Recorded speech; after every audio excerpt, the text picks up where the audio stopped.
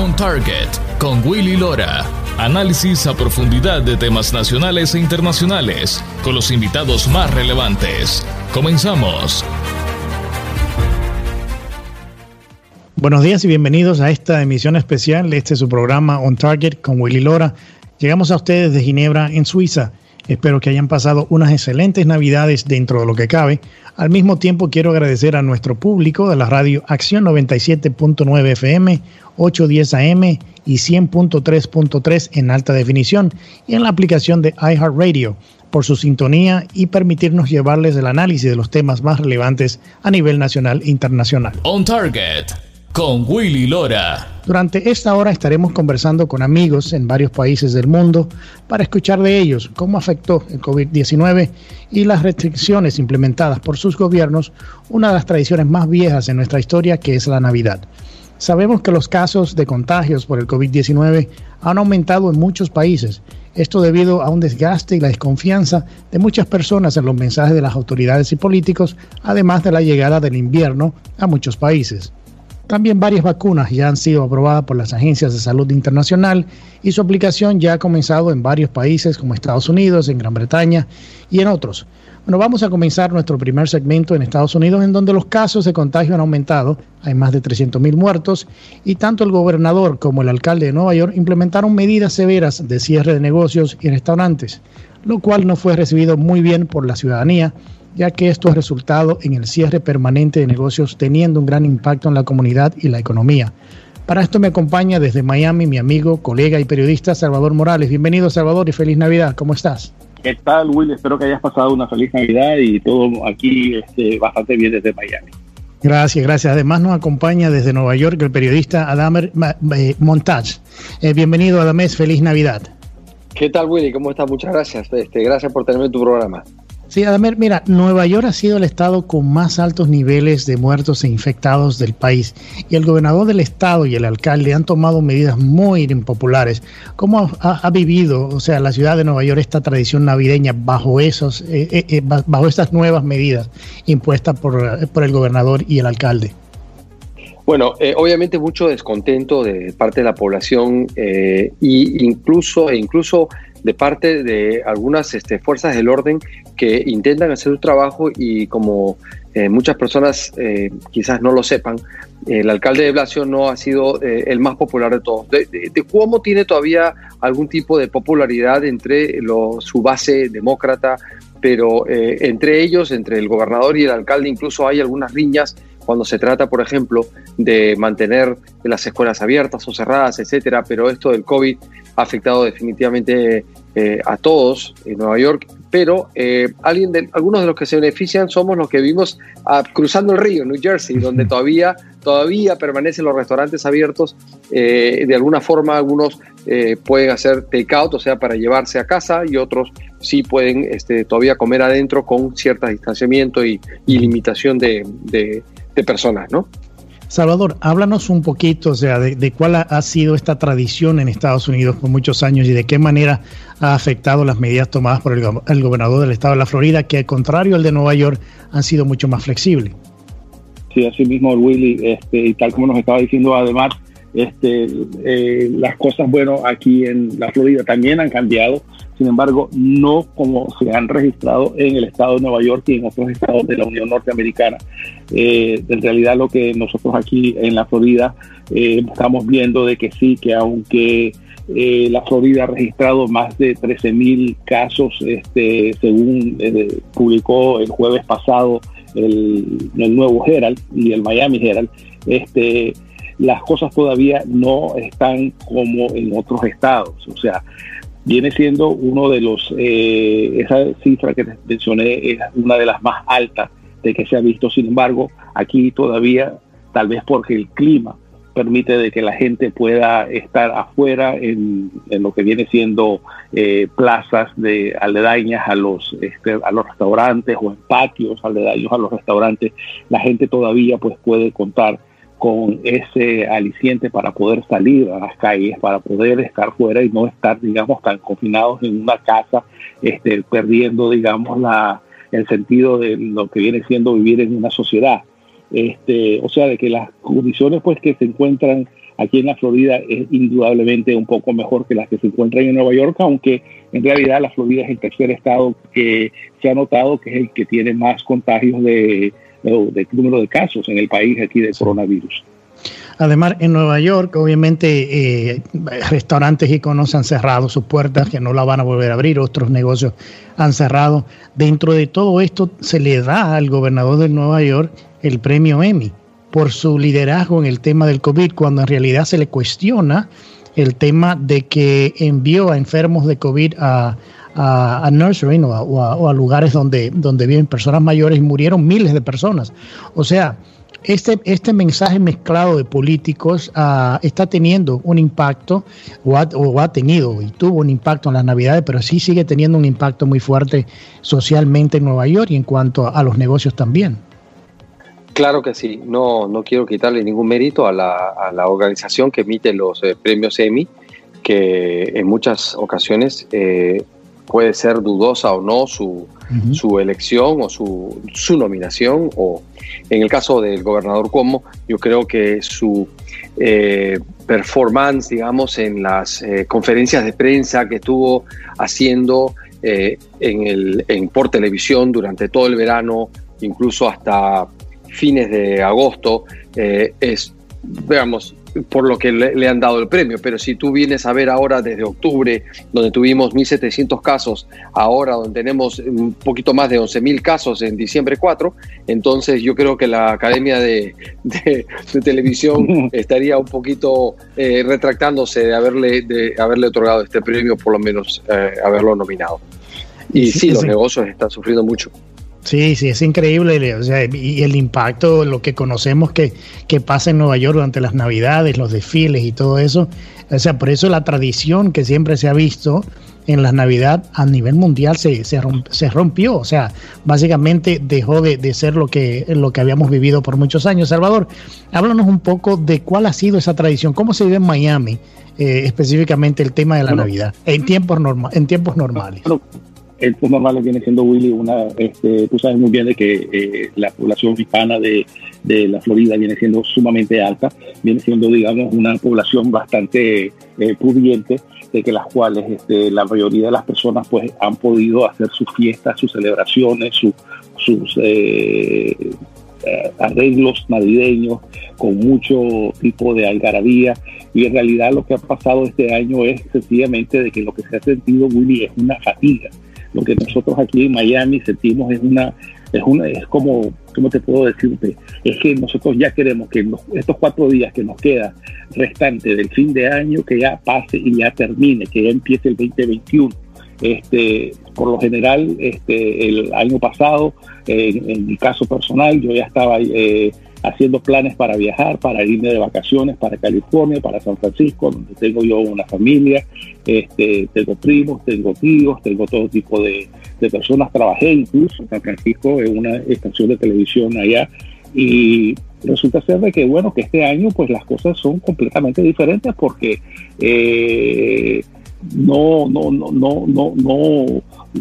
mensaje, Willy, de que se está viviendo aquí viene siendo contradictorio. Viene siendo de que si sales a la calle, te vas a morir.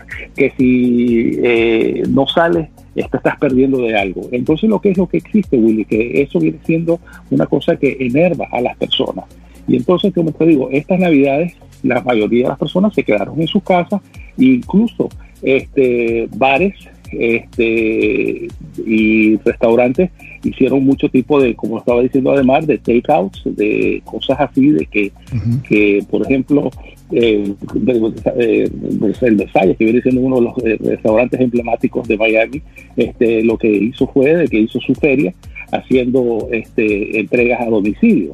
O sea, de que no hubo ese tipo de compenetración familiar y ni de porque no pudo, porque la gente estaba encerrada en su casa, que es una cosa que viene siendo bastante preocupante pues para los negocios que viven de, digamos, no solamente de las residentes, pero también hablemos del turismo.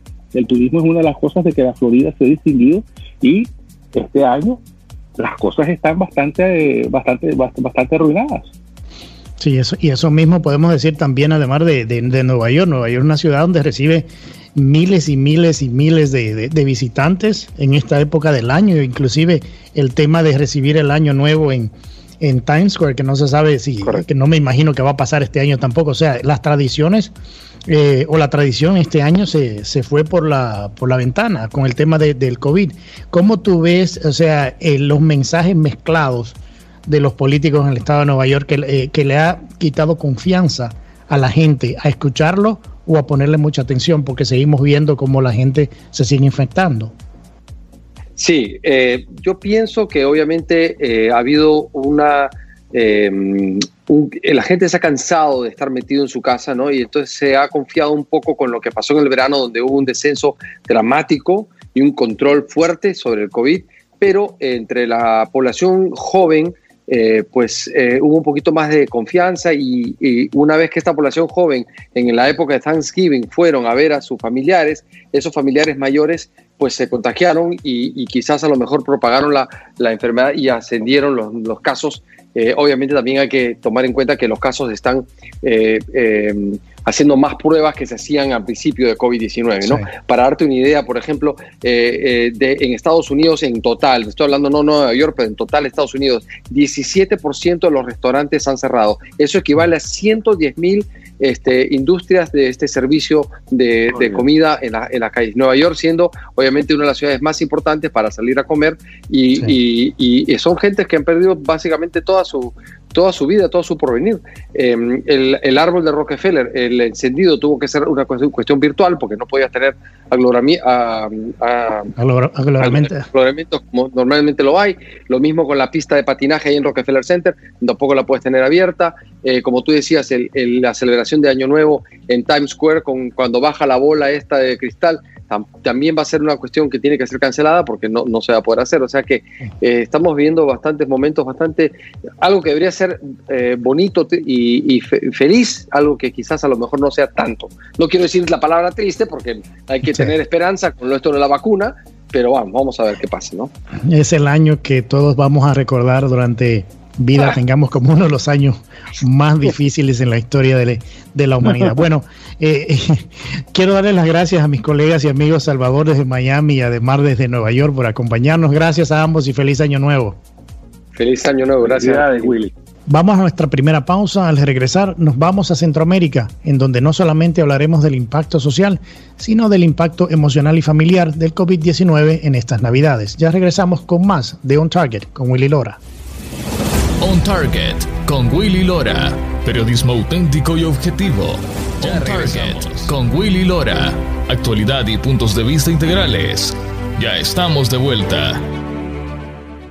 Ya estamos de regreso con su programa On Target con Willy Lora, conversando sobre las Navidades durante la pandemia. En este momento me acompaña desde San Salvador la productora de contenido Margaret Villacorta, una gran amiga y productora número 1 de El Salvador. Feliz Navidad, Maggie. Bienvenida. ¿Cómo estás? Gracias, Willy. Feliz Navidad. Pues yo estoy contenta de estar compartiendo contigo este día y bueno, pues feliz Navidad un poquito tarde, pero feliz Navidad para todos y espero que la hayan pasado muy bien al lado de su familia.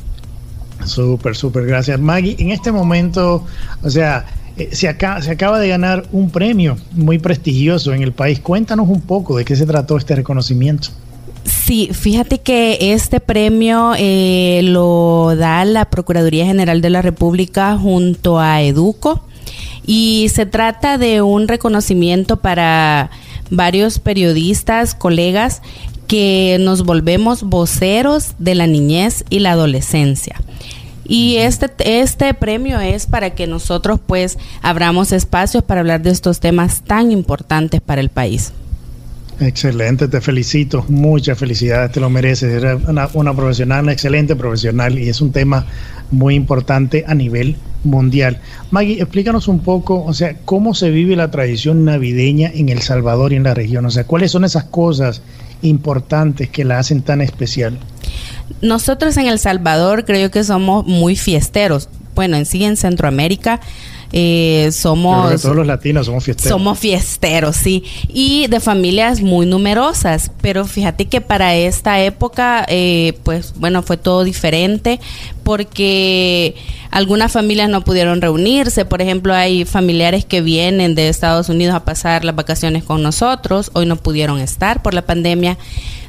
Pero sí, el hecho de esta pandemia cambió toda la celebración que nosotros tenemos. Por ejemplo, yo vengo de una ciudad de Zacatecoluca, del departamento de La Paz. De hecho, en diciembre son las fiestas patronales ahí y este año fueron totalmente diferentes. El alcalde de la ciudad dijo que quedaba suspendida toda celebración. Entonces no hubo quemas de pólvora, la elección de la reina. Todo fue muy diferente. O sea que obviamente también eso tiene un impacto psicológico y emocional para la gente. El hecho de que por toda tu vida han tenido una tradición de este tipo de celebraciones y de buena primera, no solamente se va la tradición de la Navidad, sino también que desde marzo estamos encerrados en las casas. Yo creo que nosotros, por ejemplo, esperamos todo el año para esta celebración que es de las fiestas patronales en honor a la Virgen de Santa Lucía. Y sí, este año fue de verdad que lo sentimos porque somos mucho de celebraciones. Por ejemplo, se hacen quemas de pólvora recordadas a las reinas en todos los barrios y las colonias de esa ciudad. Y este año pues no hubo nada de eso. De hecho, la reina de este año se volvió a reelegir para el siguiente año. Bueno, obviamente no hubo fiesta no se pudo hacer la elección de la nueva reina. La elección y coronación, que esa es una fiesta que todos esperamos todo el año para reunirnos en el Parque Central y vivir esta fiesta, pues este año no se pudo hacer debido a la pandemia. May, hemos visto las medidas que el gobierno de El Salvador ha tomado desde el principio de la pandemia. O sea, ¿tú crees que existe un desgaste social en el país de los encerramientos, o sea, que se han vivido en estos meses? ¿Tú crees que eso, la gente, hemos visto que en algunos casos la gente se resguarda en sus casas, pero también hemos visto muchos casos en los cuales la gente sigue saliendo y le ha puesto caso omiso a muchas de estas reglas que han puesto los gobiernos? ¿Ese es el caso en El Salvador? Pues el caso en El Salvador es bastante diferente al de otros países, Willy, porque nosotros sí tuvimos una cuarentena, de hecho creo que fue la más larga de Centroamérica, sí, y que dejó un gran desgaste económico en muchas familias, pero después de esa cuarentena ya no hubo ningún otro reglamento que te dijera que no podías salir de tu casa, algún toque de queda. Sí hay algunas medidas de bioseguridad que puedes seguir, como el uso de alcohol gel, la toma de temperatura, pero no se ha cerrado ningún comercio. Yo creo que mucho tiene que ver el hecho de que ya se conoce más del coronavirus y que no es necesario cerrar completamente las economías para poder tener un tratamiento más efectivo en la ciudadanía. Definitivamente, y creo que ya es un poco más el cuidado y la decisión personal de la familia, ya sea de salir o las medidas que se tomen en los hogares de cada quien. A mí me ha gustado siempre que estoy en El Salvador, obviamente, además de la gente, su comida, sus pupusas, sus tradiciones que me encantan. ¿Qué mucho se dejó de sentir esto durante las Navidades?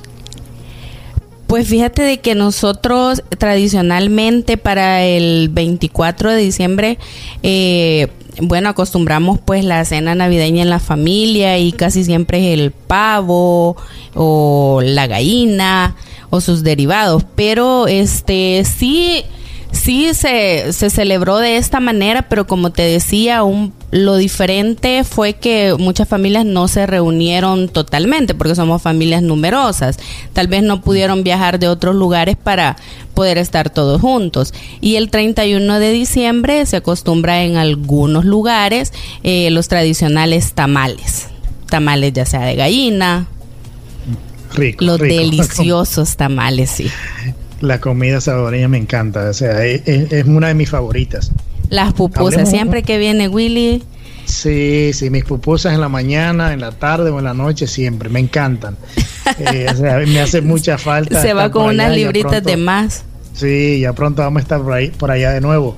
Te quería preguntar en términos de la vacuna, ¿qué mucha fe le ha puesto la gente en las conversaciones en las calles y con tus colegas el hecho de que ya existen las vacunas y que estarán llegando pronto al país? ¿Cómo lo ha recibido la gente esta noticia?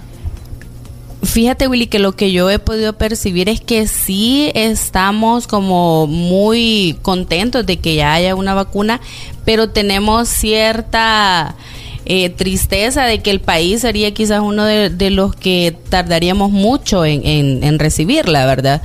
Y eso es lo que tal vez todos estaríamos pues resintiendo un poco. Yo creo que en una entrevista que hice con la doctora Morales de Pfizer, que en este programa que le he tenido un par de veces y hablé, le pregunté exactamente y directamente sobre el tema del Salvador y cómo qué tan rápido podrían ellos conseguir la vacuna. Y ella me decía en ese momento de que existe un departamento dentro de Pfizer que ya venía trabajando con varios gobiernos de la región y según tengo entendido El Salvador era uno de ellos en términos de prioridades.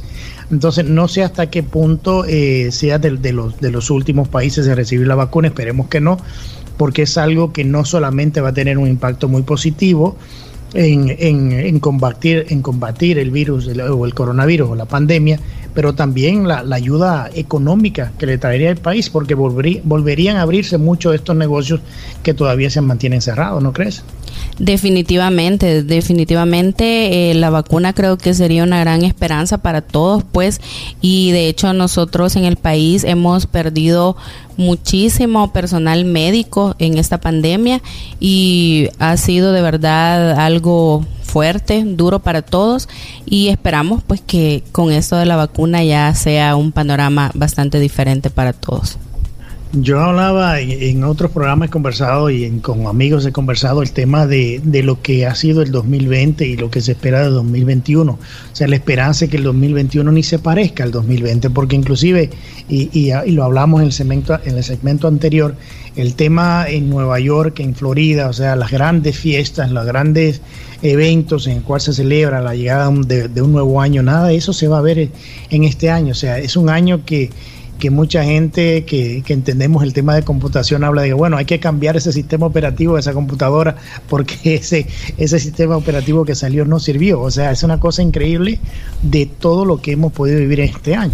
Salió mal ese sistema, la verdad. Nosotros en el país siempre hacemos la broma que siempre decimos el próximo año sorpréndenos. Entonces ya este 2021 ya no queremos decir sorpréndenos, porque sí nos sorprendió de verdad. Yo creo que sí, porque inclusive se había hablado, o sea, de todos los planes que tenía muchísima gente en todo el mundo y empresariales, o sea, todos esos planes que se hicieron, todo se echó a perder, mucha gente perdió sus trabajos, perdieron sus casas, perdieron sus negocios, perdieron las vidas de familiares queridos. Yo creo que va a ser un año que va a pasar a la historia como uno de los años más desastrosos que hemos vivido por el tema de la pandemia.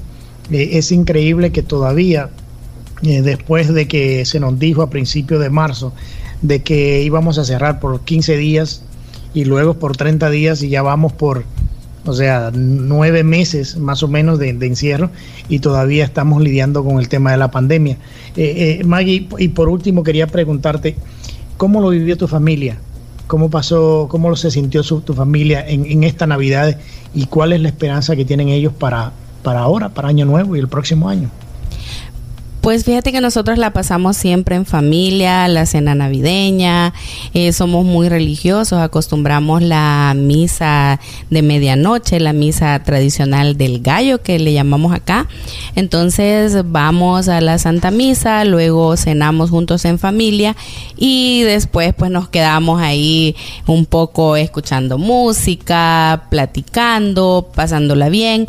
Y bueno, y nuestra esperanza para el próximo año es que todo sea diferente, que los que perdieron sus empleos, los que estaban abriendo un nuevo negocio y tuvieron que cerrarlo por esto de la pandemia puedan resurgir y que toda la paz, la dicha, la prosperidad venga en este 2021 para todos los salvadoreños.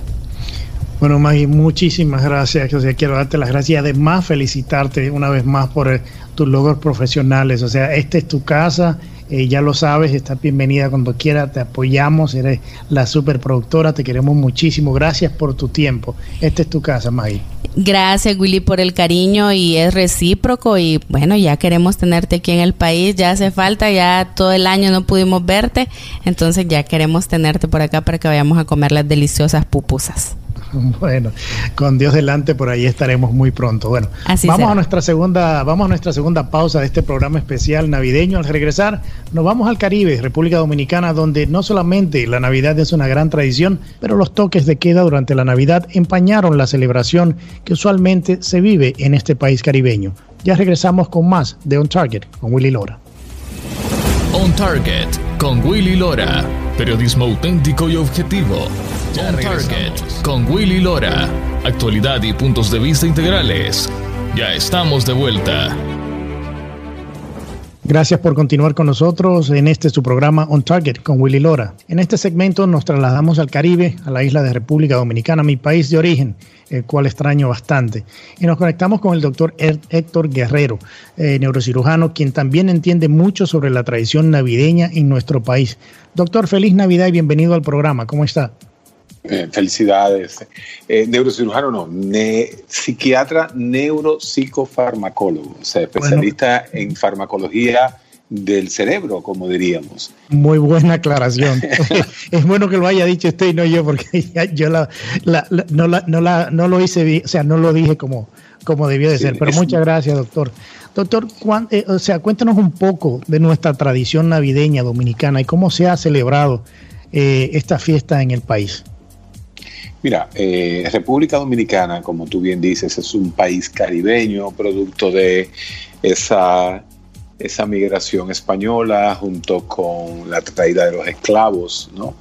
Y una población autóctona india que fue devastada y destruida en menos de 50 años luego de la invasión española.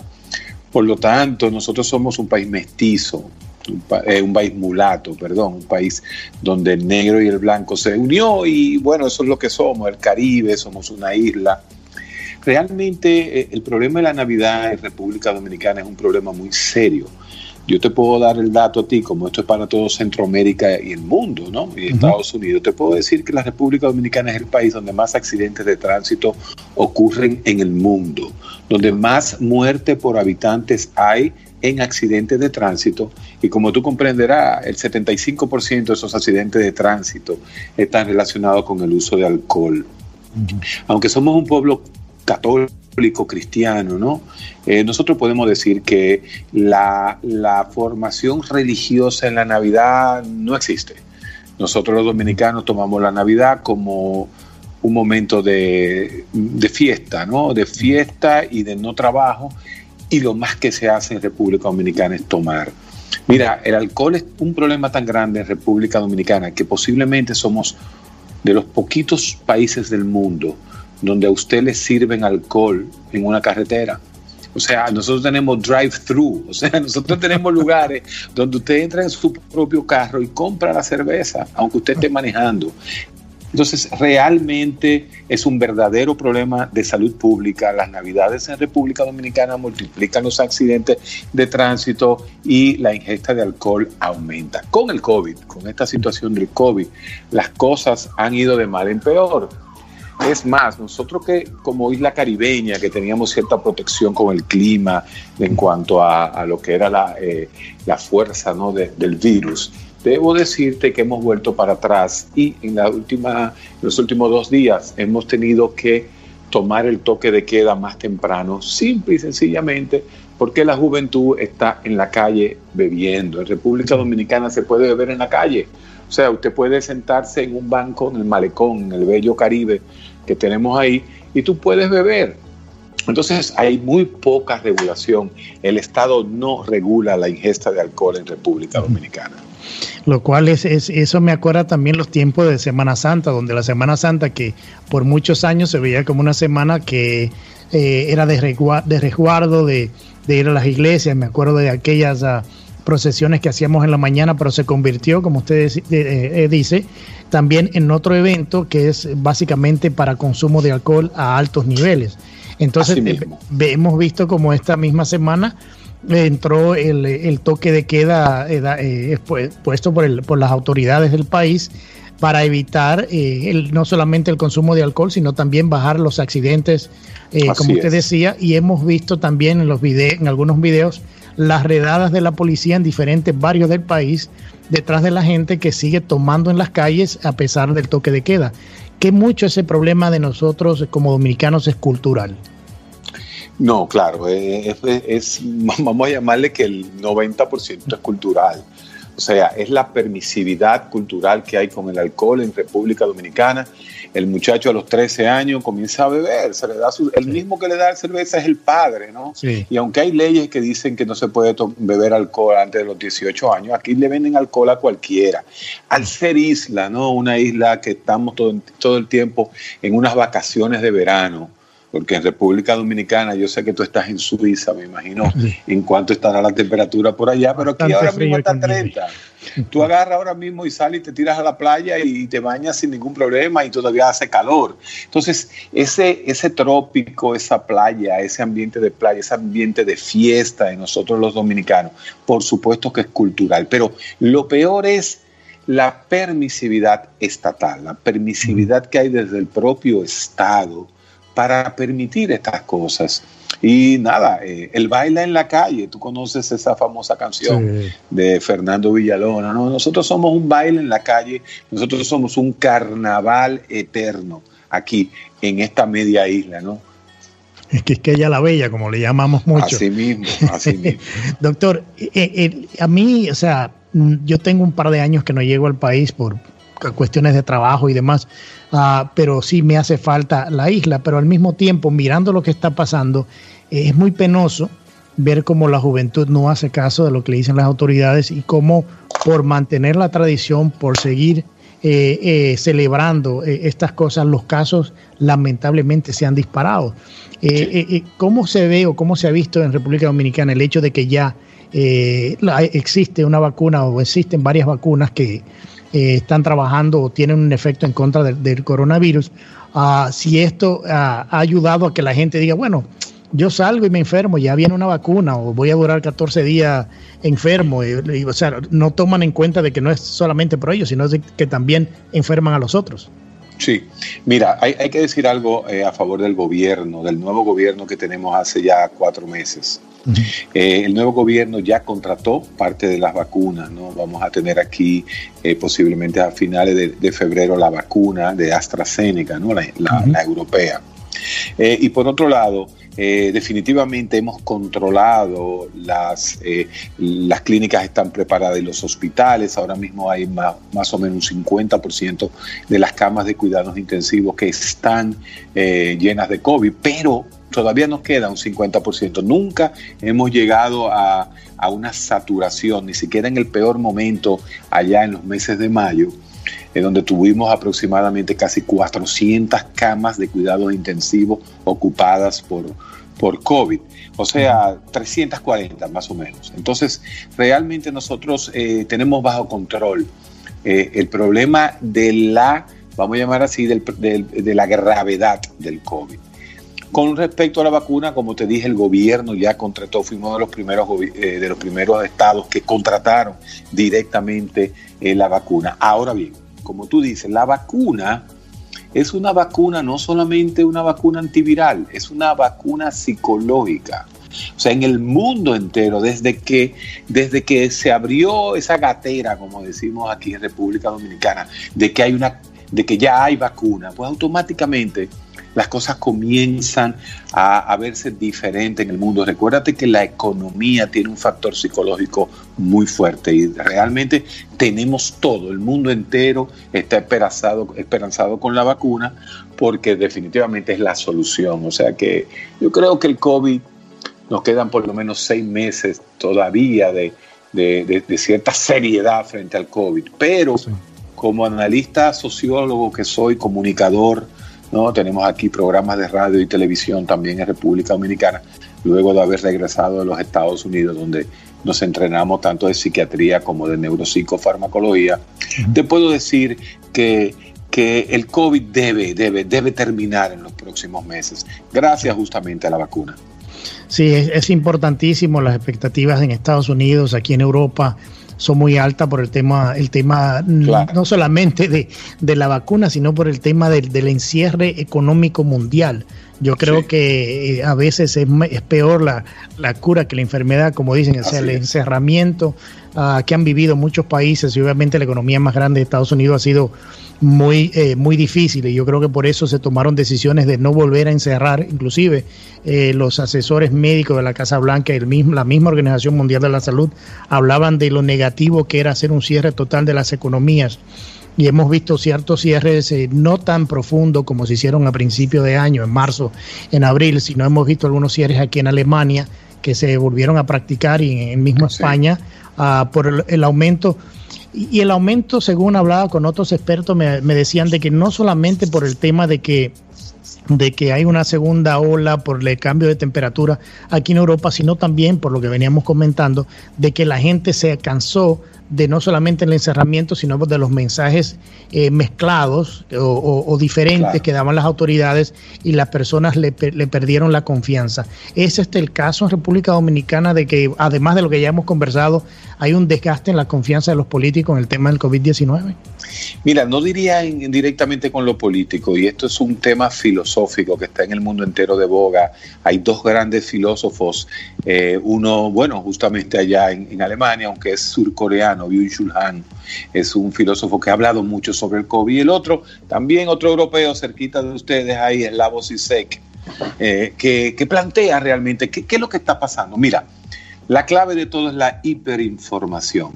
El mundo por primera vez ha tenido una pandemia con una hiperinformación, donde antes de que muriera el primero en China ya se sabía que había una pandemia. Entonces la pandemia fue mediática. La pandemia ha sido mediática.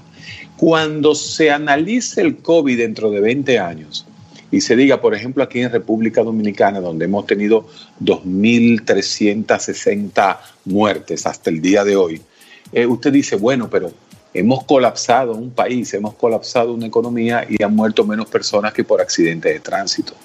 Entonces, las cosas se van a ver diferentes. En este momento, yo creo que sí, que la hiperinformación, recuérdate que la información falsa, y estos son datos de nosotros los científicos, la información falsa corre 8 veces más rápido que la información real. Fíjate que ahora mismo hubo un caso en Estados Unidos donde se tuvo una reacción alérgica a un paciente a la vacuna Pfizer, y ya se ha leído más el hecho de que una persona ha tenido una alergia que todos los mismos que se han vacunado. Entonces, realmente en la medicina es así, y todavía, por ejemplo, en Europa existen los antivacunas. O sea, gente que está en contra de la vacuna. Así que sí, vamos a tener mucha falsa información, mucha hiperinformación, demasiada información. Y eso es algo que siempre le recordamos a la audiencia, de que hay que informarse, pero hay que informarse bien. Yo creo que, como usted dice, doctor, demasiada información falsa y que no refleja la realidad. Bueno, quiero darle las gracias al doctor, un placer conocerlo a través de este medio. Gracias por su tiempo, sé que tiene un tiempo limitado.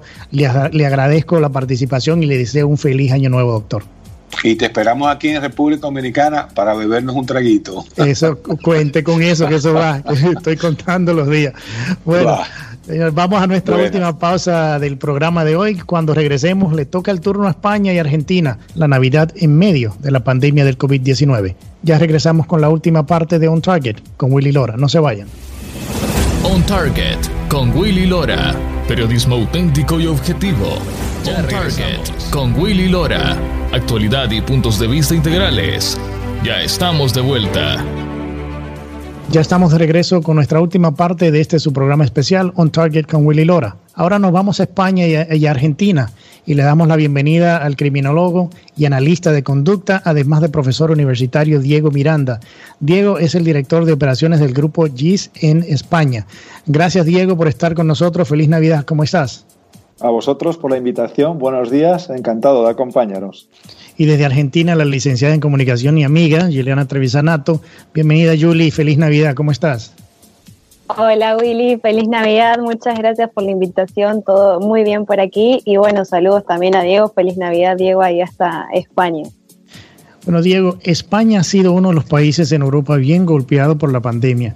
¿Cómo se ha vivido la tradición navideña este año en el país y las medidas que el gobierno ha tomado que han encontrado mucha resistencia en la población por el impacto económico que ha tenido en el país? España es el país número 1 en el caos y en el desorden con respecto al coronavirus. Y como no ha podido ser de otra manera, también eso ha afectado de manera directa a la Navidad. El cómo se está afrontando el coronavirus en España es un pretexto para evitar hacer según qué cosas o dejar de hacer otras. Y ha servido pues para dejar a la gente que celebra lo que no deja de ser una celebración religiosa en sus casas sin poderse acercar a sus familias, ya muy castigadas desde marzo, ¿sí? Porque las medidas que se han tomado en España han sido tremendas. Julie, explícanos un poco cómo ha sido la tradición navideña en Argentina y en el Cono Sur, o sea, cómo se ha celebrado usualmente cuando no ha sido un año como este, que ha sido un año diferente en todos los sentidos, pero cómo usualmente es la tradición navideña por allá y cómo le ha afectado a las familias argentinas las medidas impuestas por el gobierno este año.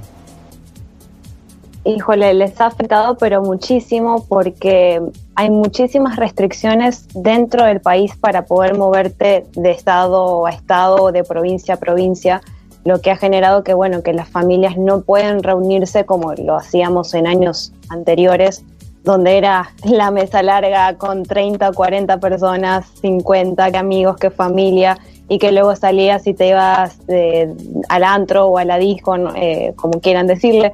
Entonces sí se ha visto bastante castigado ese aspecto en cuanto a las reuniones y el hecho de estar todos en familia, ¿no? Sí, Diego, en España obviamente el gobierno ha puesto unas restricciones que no se han visto en otros países aquí en Europa, pero al mismo tiempo también la gente se cansó. La gente creo que, y lo hemos visto en la calle, en las expresiones, en protestas, en algunas, que la gente se cansó de un gobierno que le ha dado información mezcladas, no claras, y obviamente con una agenda muy diferente, la que hemos visto en otros países europeos en comparación a España. Sí, así es, la gente se cansó, pero la gente no protesta. Esa es la diferencia entre cuando se hastía el ciudadano conservador al que no lo es, ¿sí? La gente se cansa pero no protesta. Hay que recordar, Will, que Europa, España, es un país histórico y Occidente es la cristiandad, ¿sí? Sí. La cuna de la literatura, de la libertad, de la arquitectura, lo que ha hecho grande el mundo no se podría entender sin el legado de esa cristiandad, ¿no? Y si te das cuenta, si nos paráramos a pensar, durante este año, sobre todo, este año ha sido el año de la quema de iglesias, ¿sí? El año de la persecución de los cristianos a nivel mundial, como nunca se había visto antes. Estados Unidos, Chile, Francia, ha sido tremendo, ¿no? Y el coronavirus, en el caso concreto de España, con un gobierno por primera vez en la historia de la democracia enfrentado al Estado, ¿sí? Ha sido un pretexto para anular la Navidad y para ir en contra de la familia tradicional. Sí, hay que decir las cosas claras. Entonces, como tú muy bien citabas, la gente está cansada, pero la gente no ha protestado. Y algo interesante que tú dices ahora es el tema de que, y se ha hablado en Estados Unidos también, de que la pandemia también se utilizó políticamente para avanzar agendas. Ese es el caso que se ha visto en España también. Claro, sin duda alguna. Piensa una cosa, durante la Segunda Guerra Mundial, Reino Unido, el Parlamento británico es bombardeado en 14 ocasiones, prácticamente tirada abajo y nunca jamás se cesa la actividad parlamentaria, ni una sola semana. En España, con el coronavirus, se anula la actividad parlamentaria para no tener que rendir cuentas el gobierno a la oposición. Y se funciona a base de reales decretos que, bueno, en fin, han sido un disparate, 14 o 15 de ellos y publicaciones en el BOE, con unas compras y con unas licitaciones amparadas o maquilladas con respecto a lo que ha sido hacer frente al coronavirus, que han sido tremendas, ¿sí? Se está utilizando, se está instrumentalizando el coronavirus para otras muchas cosas. Julie, en el Cono Sur y en Argentina obviamente se ha tenido un impacto en los milenios, en la juventud, en los jóvenes que han estado, usualmente son los que salen temprano a las fiestas, se amanecen en la calle, están con los amigos. O sea, ¿cómo ha tomado dentro de este aspecto navideño la juventud argentina el cambio en esta tradición por el tema del COVID-19? Bueno, fíjate que justo Diego estaba diciendo que en España la gente no protesta. Y me tocó ver algo muy particular, que bueno, aquí en Argentina la gente sale mucho a protestar. Es muy común encontrarte casi todos los días con protestas en las calles. Pero me tocó ver una muy particular, que es que los padres y los jóvenes, o sea, sus hijos, millennials, la gran mayoría, salieron a protestar para que puedan abrir los antros, para que abran los antros y puedan ir a festejar, y también salieron a protestar para que se hagan fiestas, porque aquí tenemos que ser honestos, aquí se hacen fiestas pero clandestinas. Entonces se ha visto por donde yo vivo, se ha visto un rebrote muy grande debido a que los jóvenes son los que se están contagiando y son los que están, esparciendo el virus. Entonces, sí le ha pegado bastante fuerte a eso, porque por más de que esté prohibido el hecho de juntarte o el hecho de festejar, de alguna manera u otra lo hacen. Entonces, yo creo que varios políticos pedían que se pueda hacer de manera legal y controlada, pero para que eviten la clandestinidad. Sí, por lo menos es una medida sensata, de que le digan que, bueno, por lo menos hagámoslo y pongamos ciertas condiciones y eso, porque en otros lugares se dice, lo vamos a cerrar y está cerrado, pero te hacen las fiestas clandestinas y obviamente se esparce más el virus. Pero el tema también es que la mortalidad del virus sigue siendo muy, muy bajita. Entonces, como decía Diego, y ahora le pregunto a Diego, se utilizan estos números políticamente para avanzar agendas. Claro, sin duda alguna. Tan pronto interesa meter miedo a la población como darle rienda suelta para dentro de unos cuantos días volverle a castigar porque estamos en una nueva situación que es por nuestra culpa, ¿sí? Esto es la profecía autoincumplida, ¿sí? Nos van diciendo lo que nos va a ocurrir dentro de unos 15, 20 días y además va a ser por nuestra culpa, eximiéndose el gobierno de toda responsabilidad y en el caso concreto de España lo que se ha trasladado, como te comento, es todo ese cargo, todo ese peso de responsabilidad a los ciudadanos con una total ausencia de gobierno. Ha sido tremendo. Sí, Diego, aquí obviamente en Suiza la OMS ha hablado de que todavía no quiere o no le da el visto bueno a algunas de las vacunas que ya han sido aprobadas por estos países. O sea, ¿qué tan preocupante es esto para Europa todavía o para España, de que la Organización Mundial de la Salud, que está bajo investigación internacional por sus problemas que tuvieron en el COVID al principio, por la falta de... por los tweets que sacaron, por la información que dieron que no era correcta, han estado en investigación. ¿Cómo jugar? ¿Cómo toma España el hecho de que la OMS todavía, o es si la toma en consideración por su agenda, que no quiera aprobar las vacunas que ya se están poniendo no solamente en Estados Unidos, sino también en Gran Bretaña? España tiene el gobierno de España tiene una agenda social comunista y lo que diga cualquier otro estamento internacional lo van a utilizar a favor o en contra, dependiendo de si va alineado con la agenda en cada momento, ¿sí? Aquí el ciudadano ya ha llegado un momento que en base a la desinformación ya no sabe si tiene que ir hacia adelante o hacia atrás. Lo que está claro es que no ha dado tiempo a ningún laboratorio de desarrollar una vacuna y mucho menos de que esa vacuna, una vez que se hayan hecho los casos de estudio que se deben de hacer, tengamos un tiempo para saber cuáles son las reacciones, ¿sí? Una de estas muchas cosas que un servidor vuestro hace, en este caso yo, es desde hace 2 años soy perito judicial en grandes catástrofes y emergencias certificado por la Unión Europea, y una de las cosas que manejo precisamente son pandemias, ¿no? A los muy pocos que hacemos esto no se nos ha tenido en ningún momento en cuenta, igual que no se han hecho autopsias en ningún país, porque todavía no sabemos cuándo un paciente... Sí sabemos que se muere por coronavirus. Sabemos que se muere por coronavirus y otra patología, pero todavía no se han hecho autopsias. Que es una gran pregunta, ¿no? La gente no entiende por qué cuando la autopsia es algo que debe ser normal en alguien que fallece, sea de la manera que sea, por el tema del coronavirus no se hace. no se hacen, ¿sí? Yo he estado con un coronavirus en marzo de este año tremendo y he estado diagnosticado y he estado medicado y estoy casado con una doctora y en cambio no, en aquel entonces no se me hizo ningún PCR ni ninguna prueba de coronavirus. Se me hicieron 2 meses después. Es increíble, increíble. Julie, me queda un minutito, quería terminar contigo. Cuéntanos entonces cuáles son esas expectativas por allá en Argentina, ya que, la vacuna de Pfizer ya está. O sea, se siente el entusiasmo de que llegará una vacuna y que las cosas van a cambiar para el próximo año. Mira, yo creo que con la vacuna de Pfizer, honestamente lo veo un poco complicado el hecho de que llegue hasta aquí por el asunto de la refrigeración, de cómo tiene que mantenerse almacenada y demás, pero yo confío mucho en esa vacuna, entonces esperemos que le encuentren la vuelta para traerla aquí hasta el Cono Sur. Ha generado un poco de controversia lo que pasó, lo que comentaban hace unos días el presidente de Rusia, Vladimir Putin, sobre la vacuna de Sputnik que no estaba aprobada en personas mayores de 60. Entonces aquí, como se había firmado convenio con Rusia para esa vacuna, el presidente empezó como que a retroceder un poco, entonces la gente empezó a hacer un poco de revuelo, así que está un poco tenso el asunto de la vacunación contra el coronavirus aquí en Argentina. Pero bueno, según dicen, para antes de fin de año la tenemos, nos quedan unos poquitos días. Bueno, esperemos que sí, porque este año 2020 no podía ser peor con los días que queden, por lo menos que exista una buena noticia por algún lado. Bueno, gracias Diego, gracias Julie, feliz año nuevo a ambos, espero que la pasen súper bien. Muchas gracias Willy, gracias por la invitación.